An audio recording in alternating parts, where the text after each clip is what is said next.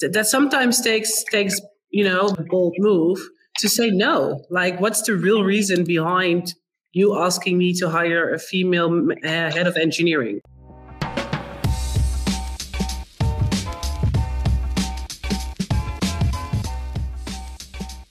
My name is Charlotte, and I'm the CEO of Equalture, a company that is on a mission to shape the world of unbiased hiring. Welcome to the Oops, I'm Biased podcast. So for today's episode, we actually, I'm not having one guest, but two, because it was actually the recording of a webinar that we hosted recently that Gonçalo and Sacha joined. Both have their own company in recruitment. They help companies with their recruitment needs. And in today's episode, we are going to discuss the role of recruitment agencies when it comes to DE&I strategies within enterprise companies. I think that, well, luckily enough, more and more companies have a DE&I strategy in place, but also more and more companies are partnering up with recruitment agencies because usually the needs are higher than maybe the people that they have ready for it. So what we are going to discuss is where is the balance between a recruitment agency taking responsibility of that and the company they are working for taking responsibility of their strategies before partnering up with a recruitment agency. So I hope that you will enjoy this episode today. What we are going to discuss today is D&I strategies from an agency perspective. I brought two amazing guests with me today who are much more experienced in recruitment agencies than I am. So before we start off, Sacha, Gonçalo, thanks so much for joining today. Would you be able to give a quick introduction of who you are and what your company does? Well, hi, everybody. And hi, Charlotte and Gonçalo. Thank you for the invitation. Let's start with that. My name is Sacha. I am one of the founders of Your Talent Agency, which is an agency that focuses on recruitment and relocation with a D&I mission very much in our DNA. My career has always been primarily in recruitment, tech recruitment, and I would also say primarily on the agency side. Next to my day job, I also side hustle as a keynote speaker, a trainer, and a workshop host, which also always is around this topic between diversity, equity, and inclusion. So that's me. Now, I guess. Yes. Charlotte, first of all, thanks a lot for the invitation. It's a pleasure to be here. My name is Gonçalo Sequeira. I'm from Portugal. I worked for 9 years in the recruitment scene. I started my career in a consulting company, but then moved for final clients. I worked for Fidzai, Mercedes, Agen, Trengo in Amsterdam and in the Netherlands. So I always went more on the final client side, but last August, I started my own agency, Hiire. Right now, it's me and two other people doing a lot of recruitment and a lot of trainings. Basically, we are focused on helping companies to hire tech talents and also helping recruiters to become even better on what they do. So we also do a lot of trainings to recruiters. And D&I, it's of course an important topic nowadays that we try to embrace as an agency, even though that is not the first priority for us and for our clients. Is something that we need to have in top of minds, and we need to help to talk more about this. That's why I found this event quite interesting, because it's not every day that we have agencies talking about that. So I'm very curious to know how this conversation will go. Thanks so much. And I completely forgot to introduce myself, and it's actually linked to the topic of this webinar today. So my name is Charlotte. I'm one of the founders of Equalture. We are an HR tech company based in Rotterdam, in the Netherlands. What we basically do is we develop games measuring the candidates' talents, behaviors, etc., that are being introduced at the very start of the hiring process, with the goal to make sure that your first impression of a candidate is purely based on science, without too much interference of gut feeling, biases. You look at a resume and you immediately have an opinion. And we do that for both internal recruitment, but also for recruitment agencies. And what is the nice link, or not nice, but interesting link to today's webinar? I actually had a recruitment agency myself for 2 or 3 years before I started this company. And I ran into the issue that we're actually going to discuss today. So I always we always tried with our agency to promote the candidates with a diverse background who might not have had the best resume or the opportunities that a lot of others already received somewhere along the way. And we just couldn't crack the code for some reason. We're talking about 5 years ago now. So I think DE&I was also slightly different in terms of priority a couple of years ago. So we actually started Equalture because we couldn't manage to make that change in the time of having a recruitment agency. So I'm very curious to and keen to learn from your experiences there. Hey, before we move on to DE&I, because I think that DE&I is nowadays quite strongly linked to the talent shortage that we are also perceiving on the labor market. What do you guys see in today's labor market? Because it's an interesting one, right? There are a lot of different issues coming together at the same time. And I can imagine that as a recruitment agency, that is quite challenging. Yeah, if it's okay, Gonçalo, if I answer first. Yeah, the market is always changing, but I do agree that over the course of the last year and a half, and before that, of course, we had Corona, which was something that made people preferably just stay in their seat because the future looked very unclear. Then that got cleared up, and then we saw like a sort of a positive effect going in that people wanted to change jobs again. So all of a sudden there was this bomb explosion of talent. And now that I don't have to tell you guys that with the war happening, with a recession happening or around the corner, there's so many uncertainties happening around the world that people get anxious. And there's a lot of layoffs, especially in my domain, in the tech industry. There's massive layoffs going on, the bigger corporates, and that brings a different kind of anxiety. So it is definitely more difficult already from that side. And what we also see is that our clients, because as an agency you work for clients, clients are expecting more for basically the same that you were already doing. So, or they even want to pay less. So they are also anxious and more scared in making decisions.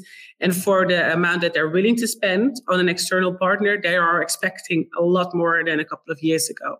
So I think those are the biggest changes that we are experiencing. Now, is that the same for you, Gonçalo? Yeah, I agree with that part that clients are expecting way more, and we as an agency, we need to deliver a way more. But I think in terms of candidates, it's slightly easier because you have more people available in the markets, even though for certain positions where there wasn't happened layoffs, people are more scared to change jobs.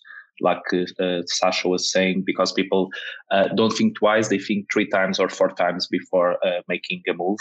And I think that's really the challenge in the agency side, how we can make sure that that person is ready to make the move, that they are really motivated to make the move, because it doesn't matter to take someone from a good job to put them in a job that is not that good for them. And we really need to be a partner for the candidates to make sure they have the right motivation, they have the right skills to help our clients. And the clients also think twice or 3 times before making a hiring decision, and we need to help them towards the process and making sure they make the right move. So I think this is not more challenging or less challenging. I think last week a client asked me, so it's more difficult to hire now or not? And I told them that this is always difficult. Otherwise, people won't go to the agency to help them out, right? If they are looking for an agency, it's because they have a hard position to fill. It's not an easy position to fill. I would like to have easy positions to fill, but I don't. I only have hard positions to fill, but I like that. That's why people hire us. And I think that's why a final client or a company go to an agency and ask them for help. Yeah, I agree. Hey, to zoom in on the topic of DE&I, because I just mentioned in my introduction, like I tried this 5 years ago at the agency side and couldn't make it, but that was 5 years ago. I've seen some changes, maybe not enough, but at least some. You're in this industry, both of you, also for a longer period already. Have you experienced a change in mindset or efforts that companies are taking, and also therefore involving you in when it comes to DE&I?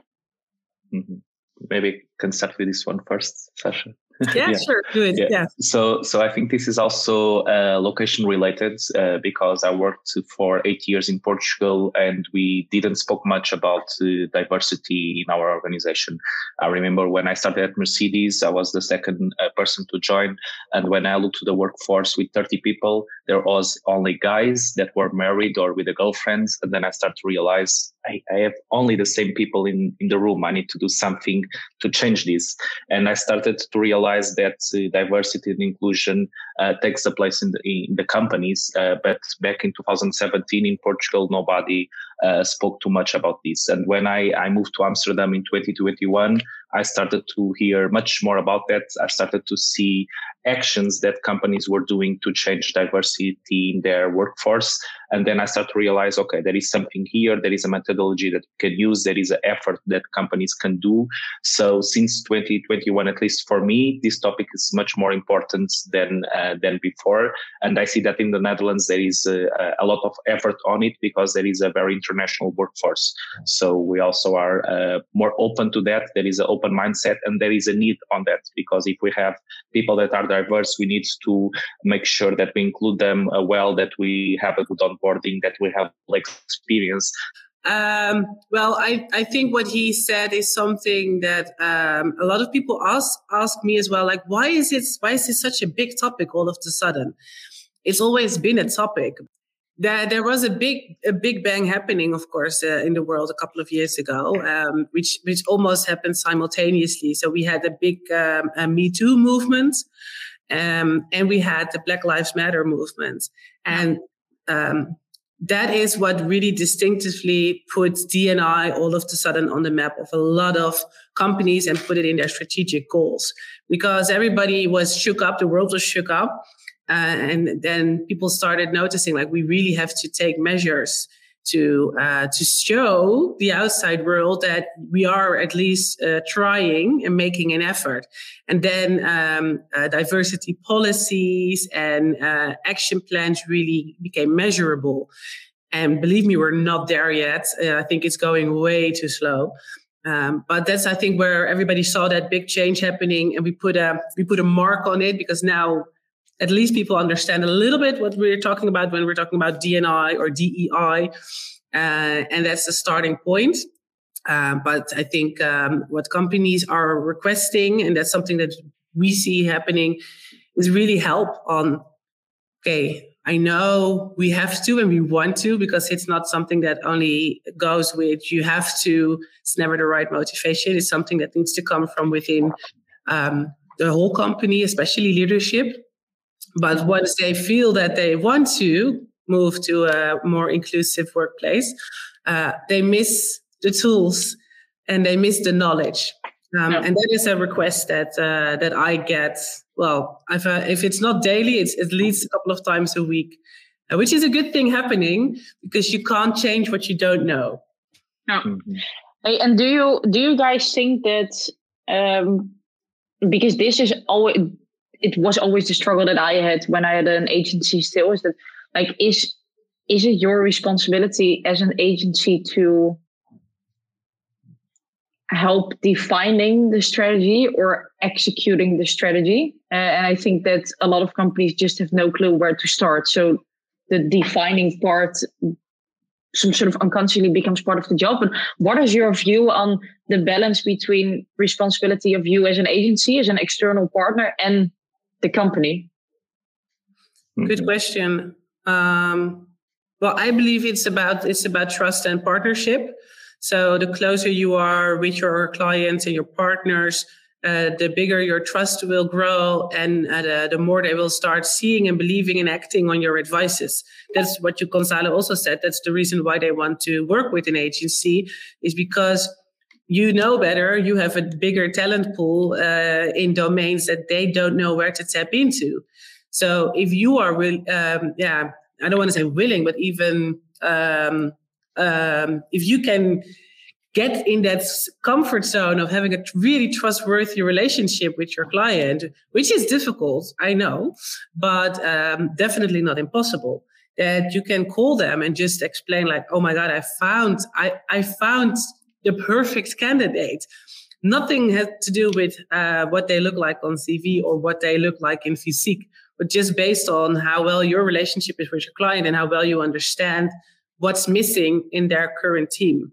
And that for me goes more about competences and cultural fit than on, did you have the right education or did you have enough years of experience using a certain tooling? So I think you can get there, but it means you have to invest a lot in your relationship and building in that trust, and also feeling a little bit bold enough to give them the pushback, because from a traditional world, and it's also how I've been, I want to say, raised as an agency recruiter, the client says something and you just run, right? You run for whatever they want. That's how we used to do it 10, 12 years ago. Now, the client is basically asking you to be their business partner, and also they need that pushback, but based on the right valid arguments and experience. And then they are a lot of times very willing to listen to you and to try out different approaches and talk to different types of candidates. Okay. Yeah, I agree. And I think it also depends a bit on the stage of the client and how big is the company and what they already done, or if they didn't do anything so far. So I think, like Sacha was doing, creating the trust, it's very critical because otherwise they won't listen to us and we can come up with a lot of ideas, but they won't work out because that trust is not there. But if the trust is there, and if they are a small organization, we can drive a lot of that strategy and we can help them a lot. If the trust is there, and if the organization is bigger, maybe we just need to create some tools, give them some guidance, and we don't need to be so much pushing ideas because the company is already working towards diversity and towards inclusion, which I think is the most important thing right now. Now, I do have one question. So what I've seen from my experience a couple of years ago, to give you some frame of reference, when I had a recruitment agency, it was purely focused on female. So we were the definition of positive discrimination. And something that I changed my opinion about throughout the years is that positive discrimination, at least in my opinion, is not the solution to the problem. So that's why we, for example, also don't necessarily stimulate our customers to do that anymore. I think something that you just mentioned, Sacha, is interesting. Like, for example, we try to stimulate companies to also focus more on competencies, etc., instead of just resumes. There are still a lot of companies, and I see that as well in our customer base, that think that, for example, anonymizing a resume or positive discrimination or whatever is the trick to get more diverse people in the organization. Some people might agree, some might disagree. How do you balance your personal view on how to execute a DE&I strategy versus the client just wants something because they've agreed upon, for example, we always want at least 5 females in the pipeline for a specific role, because you might not agree with that strategy. Did that ever happen in the past? Yes, for me, a lot. I think it's a matter of what your own values and vision are, and in how well does that match with your client. And again, that sometimes takes balls and a bold move to say no. Like, what's the real reason behind you asking me to hire a female head of engineering? That's a role that we get quite often, a head of product, head of engineering, which are leadership roles within a tech company that is still predominantly male. And they don't want to have the whole leadership team male, or that the one excluded female is HR. So then the focus is really much on hire me a female head of engineering. But the reasoning behind it is a lot of times they can't give us the right argumentation. Besides that, either the board said, like, you need to become more diverse and this is the next hire on the list, so make sure that that's a woman. If they can execute and explain well what the strategy behind it is. So it's not a one box hire, but it's really a strategy, and we prefer this, but of course we're going to look for the person that fits best on all requirements. Mm-hmm. Then I think you have a very different conversation. So it's also about being curious as an agency recruiter and feeling more comfortable with asking those uncomfortable questions. That's something that I train a lot of recruiters in as well, because I know it's uncomfortable to ask. So what's the reason that you want to hire this and this person in this and this for a diversity hire? It should be like embedded in the strategy.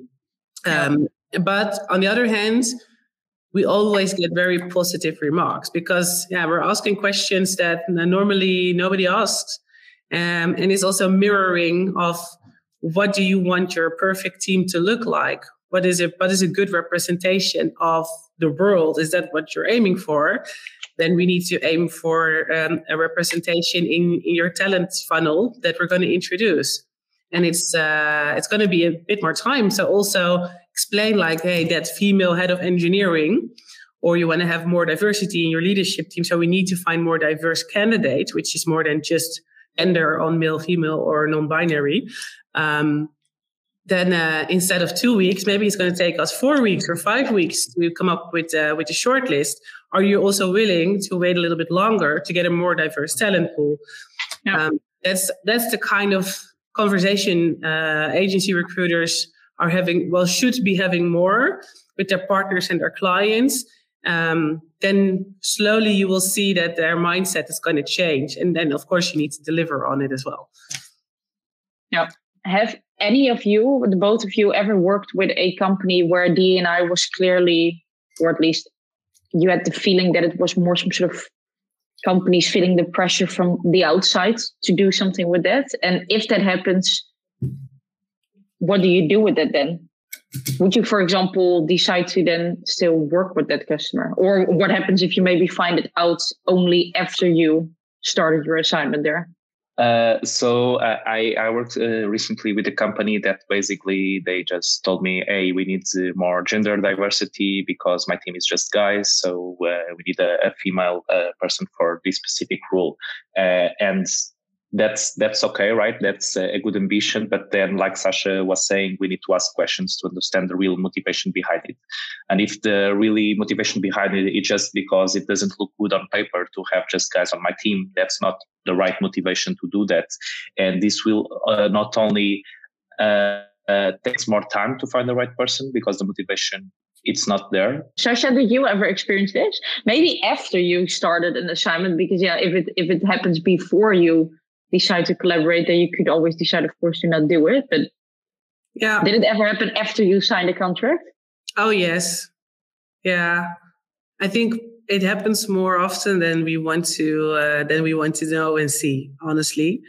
You will find out sooner or later, right? And then I think it's a little bit of a combination between gut feel, learning what the leadership is like. So, sometimes, again, being a bit brave in asking, like, can I meet people from the leadership team? Not to question them, but to get to know them and get to know their reasoning, because it starts in the end with leadership, right? If the leadership thinks this is a box we have to cross, but we don't feel we really need to change and want to change, the rest of the organization can push as hard as they want and offer as diverse talent pool as they want. It's never going to fly.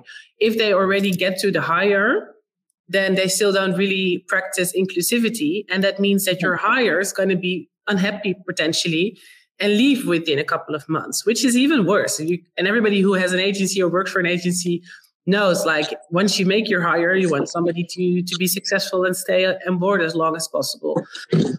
So, it happens quite often. It also happened a couple of times when we were already halfway and found out, okay, this is not the right motivation behind it. Starts with having really good conversations. Sometimes it ends with declining the assignments and saying, like, okay, if this is the motivation, we're not a good match for each other. Yeah. And a lot of as a starting agency, that's very scary, right? But on the other hand, what I said earlier, it's important to stick to your values and your own mission and vision. And if it's not aligned with a client, you're going to break up anyway. And then rather just break up when you're still in the dating phase than when you already get to that signing a contract and making the announcement of placing a candidate there. So yes, it happens. And then my advice is to listen to your gut feel and trust your values and act on that. Yeah, definitely. Do you see that DE&I is becoming equally important for both candidates and your clients?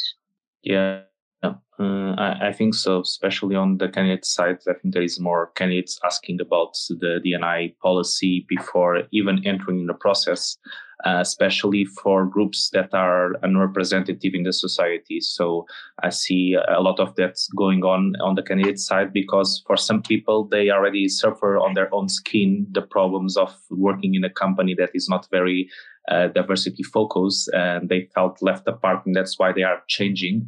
So there is more and more questions about what the company are doing before entering in. And I think that's fair, because if we want to change something, it's not only the companies that need to change, but also the people that come in.